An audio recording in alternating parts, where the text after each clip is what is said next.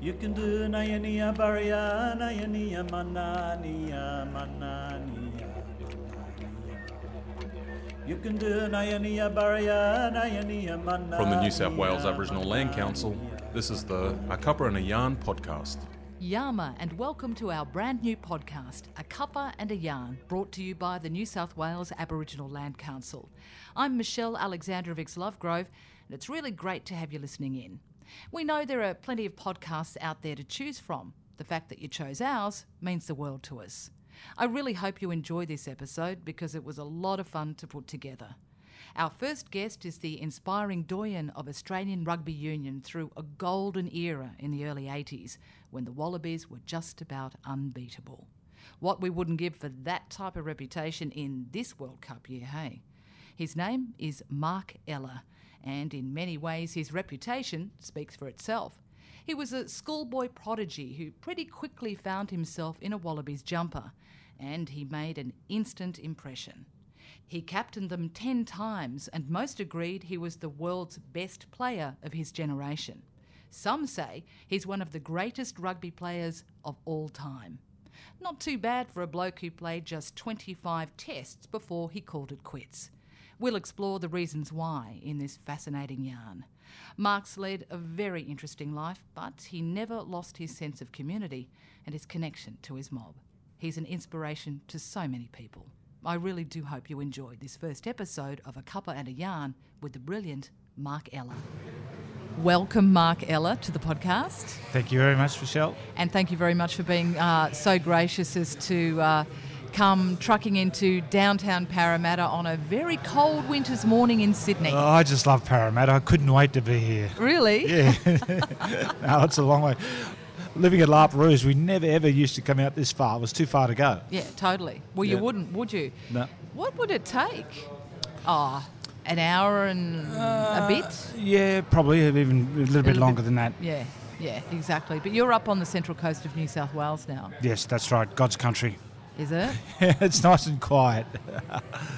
So you've come from a very quiet, beautiful atmosphere into downtown Parramatta, which for any listeners who aren't aware, it's Western Sydney.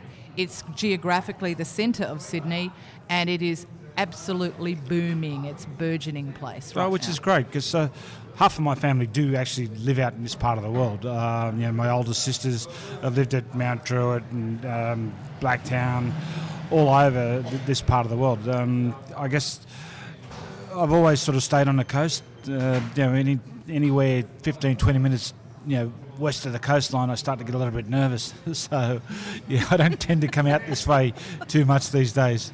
Is that because you need a fast getaway by sea, or what's that about? Yeah, we're saltwater people, so it's just an excuse. But I just love growing up at La Perouse, and it's a lifestyle that I've grown accustomed to, and I'll never move too far away from the coastline. So were you born at La Perouse or nearby, weren't you? Well, we were born obviously in the hospital at Matraville, was it? No, not at Matraville. In town, in Crown Street. Oh, Crown Street Women's Hospital. Yeah, Women's Hospital. I think most of the family were born there.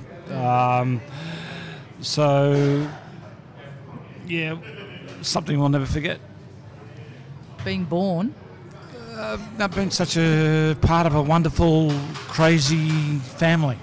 Absolutely. And it's really interesting you saying, you get a bit nervous if you're too far away from the coast. And one of the things that I did want to ask you, but it's probably not just about land either, it's a question that we sort of like to ask people when I yarn with them, is what does land mean to you? But what does the ocean mean to you? Clearly a lot. Well, the ocean does, because, Dad was a net fisherman. So for 6-7 months of the year, Glenn, Gary and I in particular, we would have been about 7-8 years old. We used to go and, Dad would sit on the boat half asleep, and when the mullet came or the schools of bream, my uncle would whistle out, and then Glenn, Gary and I would race down to grab one side of the net, and then Dad would row the boat around with my uncle and they'd pull in the other side of the net. And so everything I've done, even in summer, we used to dive off the the bridge at La Perouse, when the tourists used to come for 1 or 2 cent coins, 5 cent pieces, just to get enough to get enough for fish and chips for lunch for us. So everything that we did, my family, my brothers and I in particular, was always around the ocean. Unless it was on unless it was on a football field, of course. Unless it was a football field, but again, the football field wasn't far away from the ocean either. Do you have any time to fish anymore? Do you throw a rod out? I used to. I've had boats most of my life. I must admit, I haven't had one for about the last 5 or 6 years. My wife keeps on asking me, when are you going to buy a boat? When are you going to buy a boat? Good. And I'm getting around to it. I probably haven't thrown the hook into the water for about at least a year and a half. So, I've got to start moving my backside and get back fishing again. So if you bought a boat, what would it be? I've had indoor boats and outdoor boats, something that obviously can do both. I like fishing, I guess, in the lakes, for bream and flathead, and then when you go outside, snapper and other types of fish. So. Yeah. Well, you should get two and get that boat happening for spring. That'd be nice, eh? Yeah, it'd be nice. Things are not cheap these days. No, well, and that's unfortunately, right. I've got a taste for boats and fishing rods and things that are probably far too expensive. I can't afford them anymore. Anyway, tell me about it. Down my home, South Australia, we have rivers and lakes. So in Nurrinjeri country, and when I go home, for some reason, I inherited the crown of the fishing aunt, right? And we'd fish on the Murray too. And so my nieces and nephews, they all live right there on the lake, and no one takes them fishing. It's such a shame. So when I come down for holiday, Auntie Michelle. So we go out, but no one's got a boat. So it's all just off the beach or off the pier or, nets, put them out overnight, for yabbies and all that sort of stuff. Yeah, it's just fantastic. So, yeah. So you should be the fishing uncle. You're back in Lapa quite a bit, aren't you? Yeah, well, we used to be, our nickname, Glengarry and I, was nicknamed Mullet. Yeah. because of obviously eating, we used to eat mullet, we used to fry it, bake it, grill it, steam mullet it, everything. We ate that for probably six months of the year when the season was going, because obviously with a big family, eating fish was a natural thing for us to do. Yeah, and talking about that family, you're one of 12, aren't you?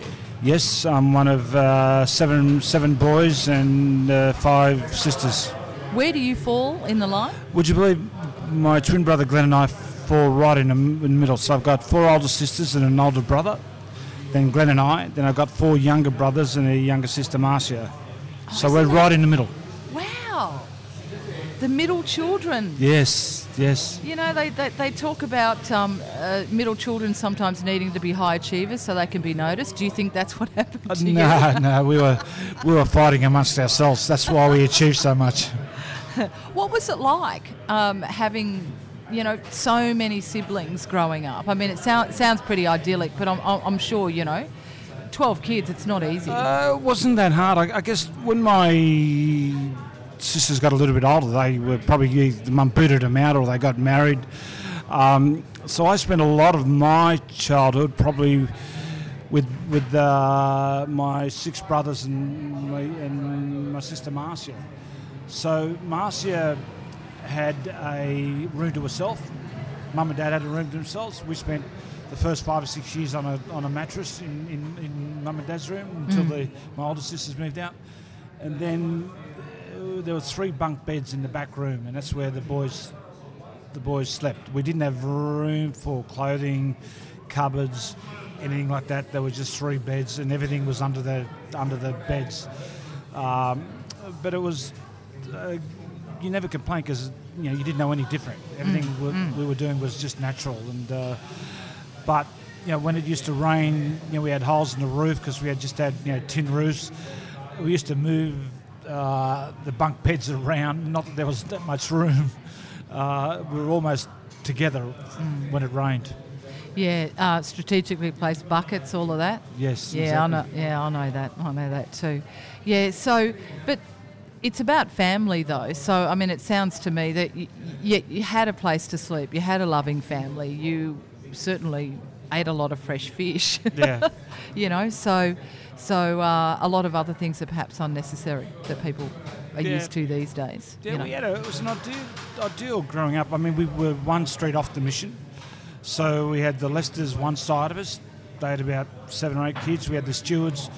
They had about 7 or 8 kids. The Simons across the road, they had 9 children. We had the Stewards, or the Leicesters, right next door to us. So whilst we weren't technically on the mission, within the 5 houses, there would have been probably 30, maybe 40 children. Yeah. So it was a great way to grow up, because when everybody said, hey, let's have a game of touch football, there was 20 aside. Let's play marbles. There was everywhere. So everything in the early days was competitive. Naturally, it was sort of we wanted to be the best, and we always had opportunities to test our ability against our next door neighbours. Do you think that sort of atmosphere you were saying, 20 aside, if someone wanted to kick a ball around, was that how you sort of moved into rugby? That sort of melded all of us. I mean, my older brother played for South Sydney. Paul Simon across the road, he played representative football. Charlie Lester next door played Australian schoolboy rugby with us. So, Marcia played represented Australia at netball.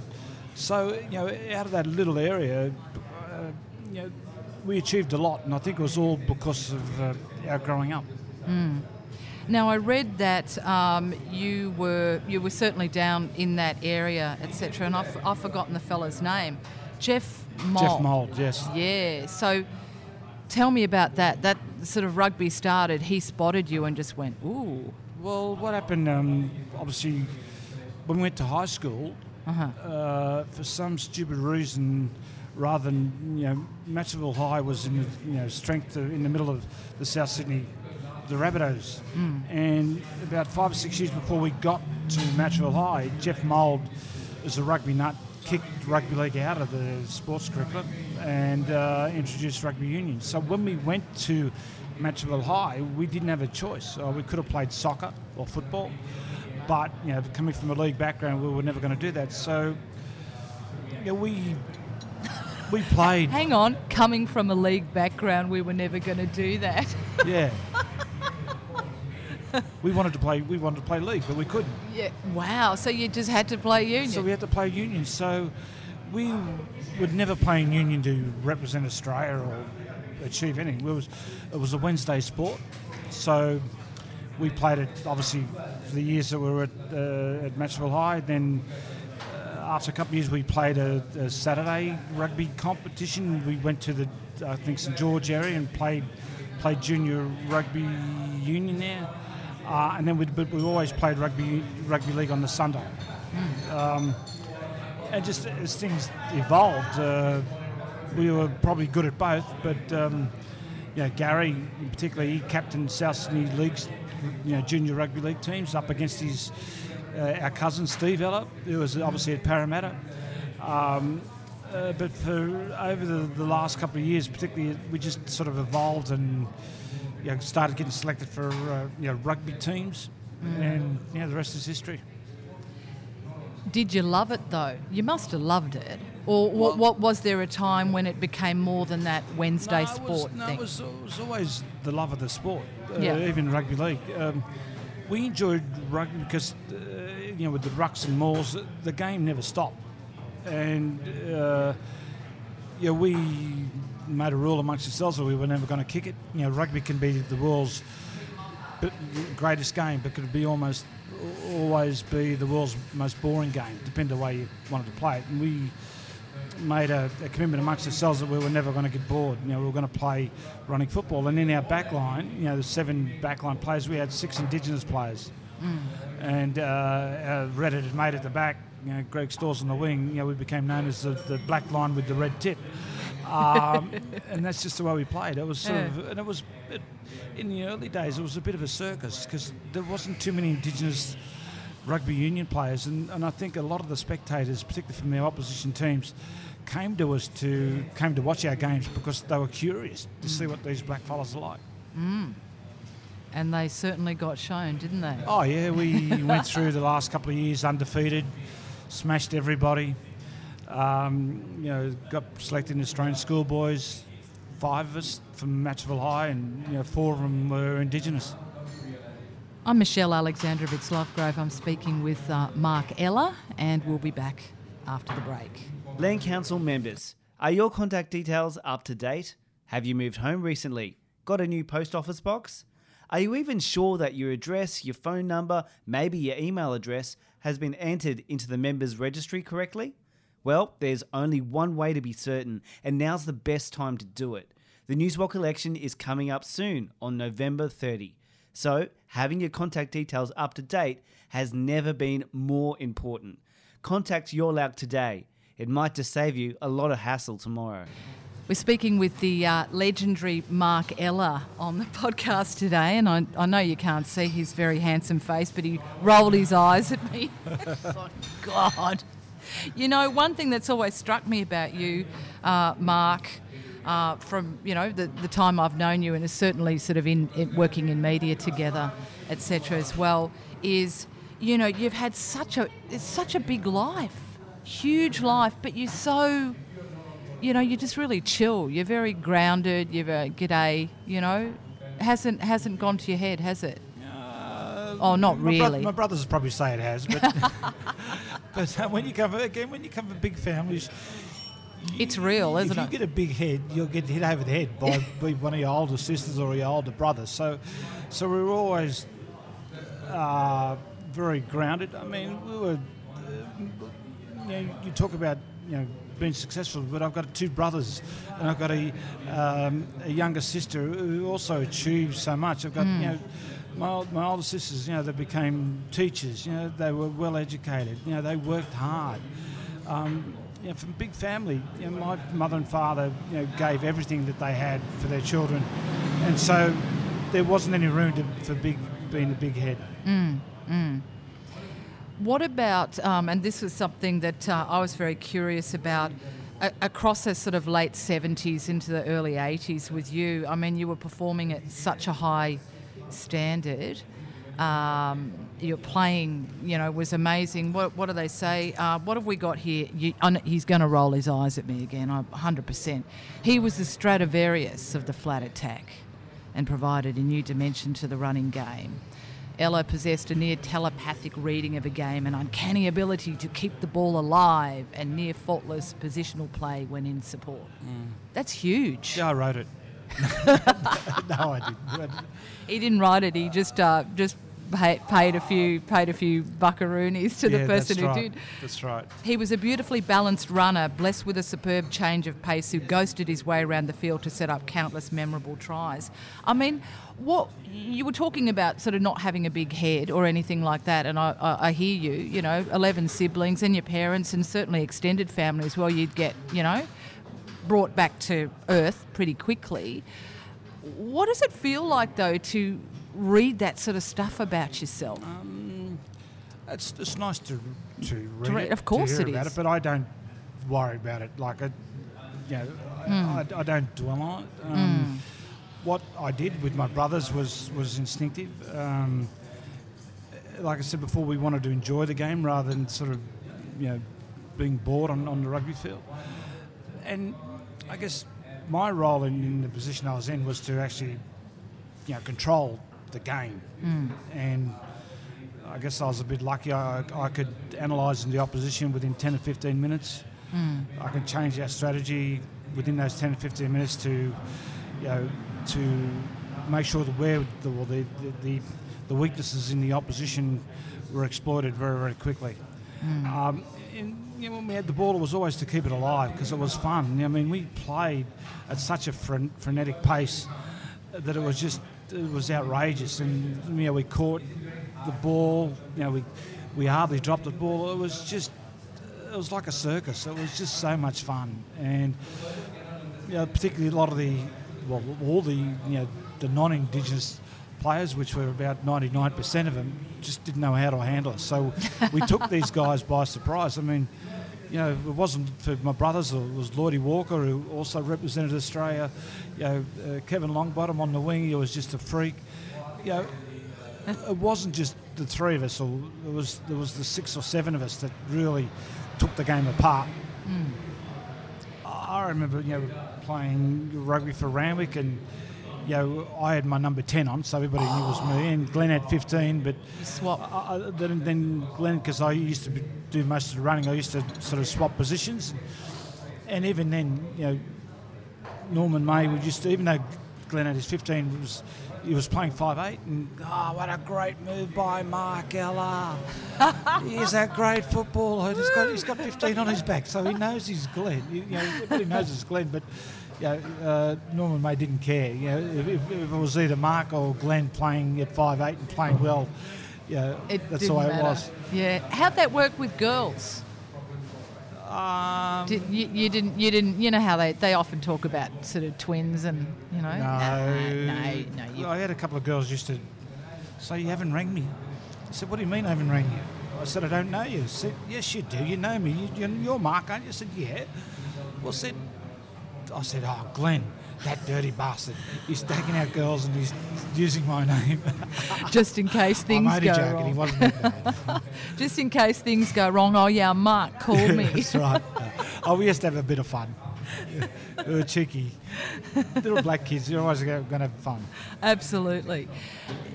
In the midst of all of this, though, I know I'm jumping around a little bit, but talking about girls, how did you have time? Did you have time for girlfriends or anything? Girls, not really across those years. Not much time. No, not really. It was football. I think we started going out with our girlfriends and wives now, because they were all our girlfriends end up being our wives. Probably in the last year or two at school. Yeah. Okay. But before that, no, it was just sport. Yeah, it was all sport. It was all sport. Special women, though, to I think any not just wives, but husbands too of elite athletes. Performing at such a major level to, be cool with the time, because it's your life. It's a vocation, isn't it? It's, I know with my wife Kim, we wanted to get married, but I was playing football, so we had no time, and probably Glenn and Gary probably did the same with Kerry and Julie. Their wives, they just had to unfortunately sit back and wait for us to do our thing. When I retired in 1984, I was away for probably 5 months all up. Came back, got married a week later. Because I was actually giving the game away. Glenn and Gary at that stage were married. I wasn't that far behind them, but sport does take up a lot of time, particularly when you reach the high levels. You got to give a lot of effort to it, and unfortunately, the spouses are they've got to wait, and they did, and they're lovely ladies, all three of them. And it's not only the time too. I guess it's that time includes the training, etc. But what about food? What about eating? That sort of whole lifestyle across that period. Did you follow any sort of particular diet, or no? We just had ate no anything diet, you wanted? So, again, growing up at La Perouse, we had a combustion stove. So, Mum used to cook the porridge on the stove. We used to, and then she'd cook baked dinners every Sunday. There was never any rule on what we ate. I mean, when you come from family of 12, you eat what you got, and there wasn't an option of saying, I don't like it. If you didn't like it, you didn't eat. So, Mum and Dad, I guess Mum in particular, we always ate good food, fresh food, and obviously Dad being a fisherman, we always had the freshest fish. So we couldn't complain. Now, you spent some time, and I know that you've spoken about him in the past, as a Wallabies coach, was Alan Jones. Yep. I'm just curious because, I've had, as many people have, I guess, years later when he got into media, And certainly when he started working at 2UE, I was a bubby there, and I've got a couple of funny stories about that. But what was he like? What was it like with him as a coach? He was interesting. He Yeah. was very opinionated. Yeah. He was very determined for success. I don't think he probably slept 2 or 3 hours a day, a night. Sorry. He was just obsessed with success. So he coached the Wallabies in 1984, the last year I played. We had our relationship was up and down, so to speak. I guess the first thing he did when he took over from Australia with the Wallabies was drop me as captain. Mm-hmm. But in reality, he was probably done me a big favour because I was probably a little bit blasé at that time. But he knew what it was. We played a test series against New Zealand, the Bledisloe Cup, and we lost that series. And I was pretty upset the way we played in the last test match. And I actually went to Alan Jones and I said, we've got a Grand Slam tour coming up in a couple of months. If you don't make me, well, I'm not captain, I understand that, but if you don't let me control the game, we will not win this. Mm-hmm. And Jonesy could have said, thanks, Mark, bugger off. Mm-hmm. Particularly because we had a young up-and-coming number 10 from Queensland called Michael Liner, who wasn't a bad footballer, so I was probably under pressure myself just to hold my position. But he listened, and I controlled most of the game plan on that tour, and we won the Grand Slam, the only Australian side to have won a Grand Slam, even to this date. And I guess I owe a lot of that to Alan for his faith in my ability. But if you say he's very focused on success, I know a lot of success is, it's hard work, it's also strategy. So one thing I do know about him is that he's a very good strategist. So that's why he doesn't sleep. Yeah. He wants to be perfect at everything he does. I don't know how he does it, but he does it, and that's why he's on the big bucks now. And we're struggling, man. That's it. But at least we get to sit in. Yes. Lovely Parramatta and enjoy the coffees. Do you want another coffee, actually? Yeah, I wouldn't mind one. That'd be great. Okay. Well, we'll just go grab a quick cuppa, and we'll be back. Thanks for listening to the all-new Cuppa and a Yarn podcast, brought to you by the New South Wales Aboriginal Land Council. We love being able to bring you the inspirational stories and tales of all the brilliant people making such a key contribution to Aboriginal affairs right across this great state of ours. There's lots more to come. We'd hate for you to miss out, so hit subscribe and be sure to tell your mob. Now, back to today's yarn. Sorry if I'm rambling on a bit. No, you're not rambling. I love it. No, it's great. It's really, really good. All right. I'd just like to mark on the podcast that Mark Ella has said to me, I'm sorry for rambling. Thanks, Michelle. You're a storyteller, don't you think? I've had an interesting career. So I've done, like I said before, lots and lots. So I could probably talk for hours. I've got just a little list here, and I was just sort of dividing it up by years, and it's just a so potted history, and it does not include everything. Just looking at it, I just went, God, and then I started feeling really bad about myself. I'm like, holy hell! I'll have to have a look at that myself. Yeah, here you go. Have a little look. It's missing a lot, I know, but it was enough of an overview. So, listeners, this is a list. I've just said 77 selected to play in the Australian Rugby schoolboy team, 79, 84 ran rugby, blah, blah, blah, with spelling errors. I only got to 2005 and we're in 2019 because then you called me because you were here. So let's pick up on that. Post 2005, the end of my list. You're still chair of the Aboriginal Cricket Association, aren't you? Yes. Yes. Yeah. Good? Is it good being involved? Yeah, it's good to be involved because I used to play, my brothers and I used to play a lot of cricket. I probably, can be involved a little bit more, but you just don't get the opportunity. We're trying to encourage, or Cricket Australia, and trying to encourage more more Indigenous sports people to play cricket. And we've got a few at the moment, but there's a lot more talent out there. So is that something that you keep your eyes peeled here and there for people? You're not really a spotter. No, I'm not a selector. I'm just sort of like an executive that's trying, help the funding and obviously make sure that Indigenous communities get the right training and things like that. I don't know if you noted down there that I took an Aboriginal cricket side to England in 1988. I did read that you actually did that. Yeah, well, I went to a meeting and walked out of that meeting as chairman of the Aboriginal cricket, as you normally do. This is what happens when you can't say no, is it? Yeah, that's right. And then we obviously we took a team across to England, Wales, Jersey for 5 weeks. It was just unbelievable. Took the guys to Buckingham Palace. Oh wow! We played at Lords, the Holy Grail of Test cricket. I remember we even watched the West Indies on the fourth day defeat England at Lords. We were obviously spectators, and I said, okay, let's catch the bus. And the guy said, no, Mark, we're going to meet the West Indies. I said, how the hell are we going to meet the West Indies? They've just beaten England at Lords on the fourth day. We are not going to meet the West Indies cricket team. He said, yeah, but you're Mark Ella. You can ask him. And I went, oh, Christ, okay. So you did? So we went, knocked on the door. They were all lined up. All these black fellas were lined up behind me. Knocked on the door. The security guy come down and said, what do you want? I said, I want to talk to the West Indies team manager.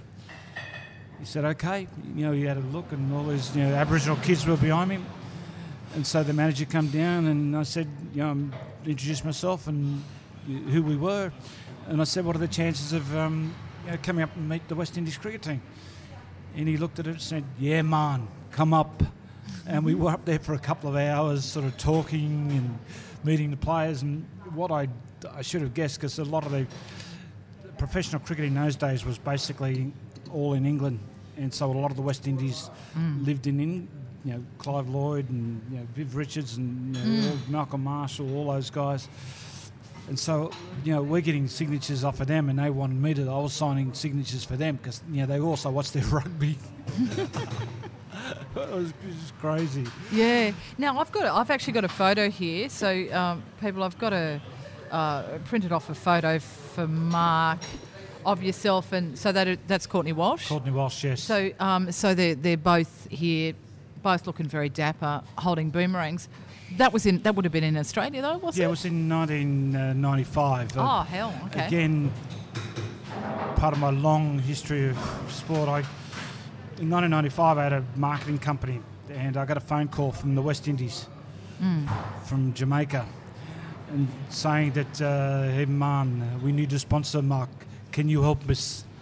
And I went, yeah, maybe. And I thought they were joking, but they were the real McCoy. They'd rang all the way from the West Indies to me to look after them, to try and get a sponsor. So I rang John Singleton, who was a friend of mine. Singer then got into KFC. And so I then became the commercial manager of the West Indies on their tour of Australia in 1995. And that alone was some of the funniest things that I've ever done. Besides, doing the run, doing the KFC run when they were here, I had to go get boxes of KFC and drop them outside their room, and then arguing with the manager Clive Lloyd about Curtly Ambrose, wouldn't say, Windy's kids are Whitby's kids, and so I used to, at lunchtime in the Sydney Test match, I'm arguing with one of the greatest cricketers ever about one of their players who will refuse to do what was right. Yeah. And so we got there, and I got a lot of the young production assistants, lovely young girls, to tell Curtly Ambrose how lovely he was and whatever. And then the first take... You butted him up. The first take, Windy's kids were Whitby's kids. Oh. And so we got around it. But yeah, so it was great. So I really enjoyed travelling around Australia with the West Indies cricket team. How long were they in town for? Oh, probably about 3 months. Yeah. It would have been a while. Yeah. And you were clearly introducing them to Yes. a bit of culture. Did you? So they're here with their brandishing boomerangs. Did you throw them? Yes. You did. Yes, we threw them. Yes. I'm Michelle Alexandrovic-Lovegrove. I'm here speaking with rugby legend Mark Ella. We're now in 2019.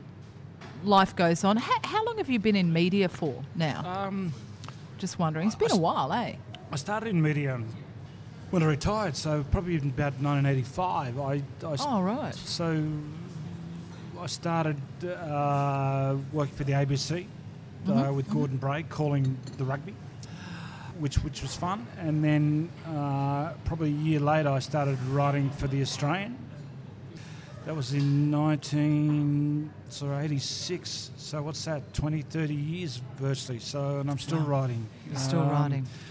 Then obviously from 8 years ago working for NLTV, which is still great. So yeah, I've been in and around the media for a long time now. How does that sort of translate? I mean, you get to look at sports you love, etc., through a different lens now. What's that like? It was good for about the first 30 years, but I'm probably getting a little bit older now. And so sport is still important, but it's not the be end. Sure. I probably, where I used to, love my rugby league, I used to watch every ball bowled in cricket. I probably do it every now and again now. So, my time at NITV, I was executive producer of shows like with Ernie Dingo, cultural shows, cover NAIDOC and all obviously important Indigenous events. So it's been a great experience, particularly coming from sport into the media. There was a natural fit, and sometimes you may not be the greatest cameraman or greatest editor or director. My role is to manage people, and that's what I've done all my life. Exactly, and I think people sometimes may forget, I think, some of the skills that you perfect as a player, and then you sort of naturally move into other areas as well. What do they say? Translates well into other areas. So, I'd imagine for you, like, it's sort of mentorship and inspiration. Well, it is. I mean, sport did do a lot for me, and you talk about mentoring, and that's exactly what it's like. You've got to work with people. You've got to understand their problems. You've got to understand what it takes to make them better players or better employees. They're very similar. Now, I know we talked about this a little earlier, and I know I'm just going to put myself up there for the punishment. You know where I'm going? Yeah, I think I do. It's called Israel Folau. What do you want to know about Israel? Well, look, I understand. I know, that they're in the Fair Work Commission now. It's a situation that's going to go on for ages. I mean, we talked about it before. Please don't be cranky with me. What's happening now is ruining rugby. I mean, rugby union in this country was going backwards anyway, but now it's on a free fall, basically. Israel Folau has got his rights, I guess, and he's obviously a devout Christian, but there's some things you can't say. You can't bring the game in your repute, and he's been warned once, not to I guess say what he's been saying, and now he's come out again, and it's just sort of dragging on. This will go on forever, and it'll cost everybody millions of dollars. But the biggest loser, I guess, will be Australian Rugby Union, because Israel is definitely divided. The fan base, those that are Christians, those that are not necessarily non-Christians, but just those that probably just want to get on. They want to enjoy their sport. And now, in terms of rugby, that can't happen. I've seen it move from about freedom of speech to religion to a mix of both. Someone's right to freedom of speech, and that's not just about Israel Folau either. It's about, when does freedom of speech become not that? It's very interesting in this day of social media, where you'll say something and then, depending on who you are, it's a fine line, and particularly with his profile, you're going to gain interest. People are going to say something. They're going to respond, and it's like I said. I mean, I read the tweets, and some of them are outrageous, some of them are crazy, a lot of them are vindictive. It's just divided the Australian community, literally. For you, in your entire career, I mean, I did a bit of Googling. I mean, I know you as Mark, and to be honest, I'd never really done an internet search on you before. Yep. I know you've probably had your controversial moments and all that sort of stuff, but you've never been someone who has, from what I can see, behaved with respect and grace, pretty much, or spoken about anybody in a... Yeah, well, that was, I guess, our upbringing. Yeah. You've got to respect everybody, and everybody's got an opinion. I think my only real dig that I had was probably Alan Jones. And that was, right. I learned very quickly that you don't do that, you don't do it twice. Nah.